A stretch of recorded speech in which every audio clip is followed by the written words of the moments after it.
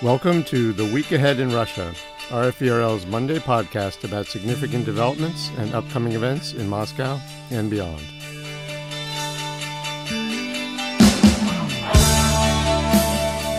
I'm Steve Gutterman, and my guest this week is Ben Noble, an associate professor of Russian politics at University College London and a co-author with Jan-Matti Dahlbaum and Morvan Lalouette of a very topical book that was published this year. It's called Navalny, Putin's Nemesis, Russia's Future, with a question mark after that last part. Thanks very much for joining me today, Ben. Thanks for having me, Steve. All right, great to have you on the podcast. Now, because I'm an editor and get antsy if a first name is missing on first reference, I'll state the obvious. Ben's book is about Aleksei Navalny, the opposition leader who was arrested at a Moscow airport last January upon arrival from Germany, where he was treated for a near-fatal nerve agent poisoning he blames on Russian President Vladimir Putin. Navalny is now in prison in the Vladimir region, east of Moscow, serving what's now a 2.5-year sentence on what he contends is a patently absurd parole violation charge, having to do with his having been in Germany, being treated for the poisoning, and that's why he will not be in Strasbourg this Wednesday, 2 days from now, to receive the Sakharov Prize for Freedom of Thought, a prestigious European honor that he was awarded in October. In announcing the decision, European Parliament Vice President said that Navalny had, quote, shown great courage in his attempts to restore the freedom of choice to the Russian people, unquote, and that he had fought for human rights and fundamental freedoms in his country for many years. Navalny's daughter is expected to accept the Sakharov Prize on his behalf at the ceremony. Ben, as I mentioned, the title of your book includes the words Russia's Future with a question mark. And a review in the Financial Times called it, quote, a fair-minded and comprehensive guide to a man who may yet play a major role in the future of Russia. For now, though, Navalny is in prison through the middle of 2023, and many believe Putin, who may seek a fifth term as president in 2024, wants to keep him in there longer. Putin, meanwhile, may possibly stay in the Kremlin until 2036. Given those circumstances, Ben, I'm going to ask, what kind of a potential scenario do you see for Navalny becoming Russia's future? Thanks, Steve. As you've already noted, the question mark at the end of the book's title is absolutely crucial. And I should say I've lost track of the number of times I've had to correct particular statements of the title in various pieces. Of course, it's great whenever the book's mentioned, but the question mark really is crucial. The book is an attempt to answer the question of whether Navalny might play an important role in Russia's future, rather than claiming that he actually will. And the answer that we give at the end of the book is pretty pessimistic, and I should say we'd be even more pessimistic if finishing the book now. An obvious way, I think, of thinking about whether Navalny could be Russia's future is in terms, relatively simple terms, of whether he could ever become the country's president. And that looks very unlikely at the moment, given the new charges that could keep him behind bars for many more years beyond 2023.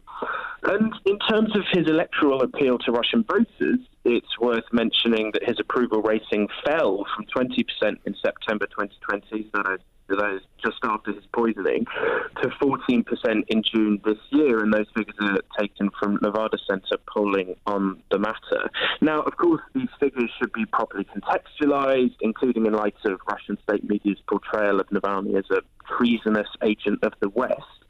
But they do still suggest that Navalny wouldn't have majority support in a presidential election, at least one held in the near future. Right. And we know that many people have supported Navalny in the past, given the challenge that he's mounted against Vladimir Putin's political system, rather than necessarily supporting Navalny, the potential president, and his particular policy positions. That was really clear, for example, earlier this year when thousands of people took to the streets in Russia after he was detained at passport control. And yet when journalists spoke to those people turning out onto the streets, they weren't necessarily, part of the cult of personality of Navalny. They said, okay, I disagree with things that he said in the past, including things that Navalny has said that many people regard as racist, xenophobic or nationalist. And yet those people were turning out because they saw Navalny as that clear challenge to Putin's leadership of the country. And so what we saw earlier this year chimes with findings that we report in the book, and that's research carried out by Jan in the regions between 2017 and this year, speaking to Navalny supporters, speaking to activists and volunteers in his regional offices across the country.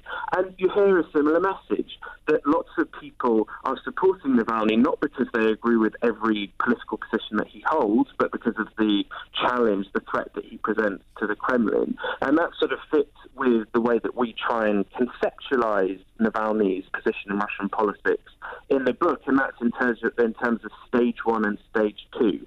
Stage one is to bring down the Putin political system, and stage two is for the creation and flourishing of quote-unquote normal politics of a sort of liberal, consolidated Western democracy. I'm, of course, not saying that that is likely, but it does mean that I can sort of round this off by saying that it could be that Navalny plays a crucial role in Russia's future, not as president, but as somebody who helps bring forth a post-Putin era, although it seems that that's a very distant prospect at the moment. Well, it's very interesting. I was just kind of thinking back, actually, to almost exactly 10 years ago today, when Navalny was one of the leaders of the protests in December 2011 that were sparked by concerns about fraud in Duma elections, and also dismay at Putin's decision to come back to the Kremlin and be president again. And of course, Navalny tried to challenge Putin by seeking to run for president in 2018, but was barred from the election. So he's tried, and I guess that's part of why the Sakharov Prize organizers, say he's been fighting for the freedom of choice, restore the freedom of choice. But interesting the way you suggest his potential role as kind of a restorer of a different kind of system, as opposed to being the potential or leader under that system. Yeah, I think so, especially given, if you're asking what a potential scenario could be for Navalny to be part of Russia's future, I think that's the most plausible, not as president, but as somebody who's part of this broader challenge to the Putin political system. All right. Well, thanks very much for that. Now, maybe I've done this in the wrong order, but my other question has more to do, I guess, with the past and the future. I've watched Navalny's career for at least 10 years, going back to those days in December 2011, when he was one of the leaders, a speaker at, sometimes the leader of the street protests that erupted for those reasons I described. And, just thinking back to that time, Putin's decision to return to the presidency in 2012 was certainly a blow to many Russians who were hoping for change. Ben, you've obviously been following Navalny's career for at least that long, too, and you've literally written the book on him. What would you say is the most interesting, unexpected, or meaningful thing that you've learned about Navalny or about Russia, I guess, while working on the book? Yeah, I can't speak for my co-authors, but for me, one thing that really stood out when writing the book was the importance of the team that Navalny put together, along with the organizations they founded, and those were crucial in making Navalny the figure he's become. Yes, Navalny is the face people see on the blockbuster anti-corruption foundation videos like Putin's Palace, but people like Lyubov Sobol and Leonid Volkov played absolutely crucial roles in getting into the legal nitty-gritty of corruption allegations and strategizing process mobilization, respectively. Navalny, the man, certainly has a unique blend of qualities that have made him the most significant figure to challenge Vladimir Putin. Things like Navalny's charisma, his way with words, his appreciation of the power of social media, and his sheer doggedness. But Team Navalny, that is to say the collective Navalny, has been no less important. And I think that's something that really comes across from the book. And I should say the book isn't a traditional biography, so we do spend quite a bit of time talking about these team members and the broader organizational ecosystem that was built and that, of course, has now been destroyed. Another thing that really stood out to me was how Navalny has adapted to changing social and political conditions in Russia.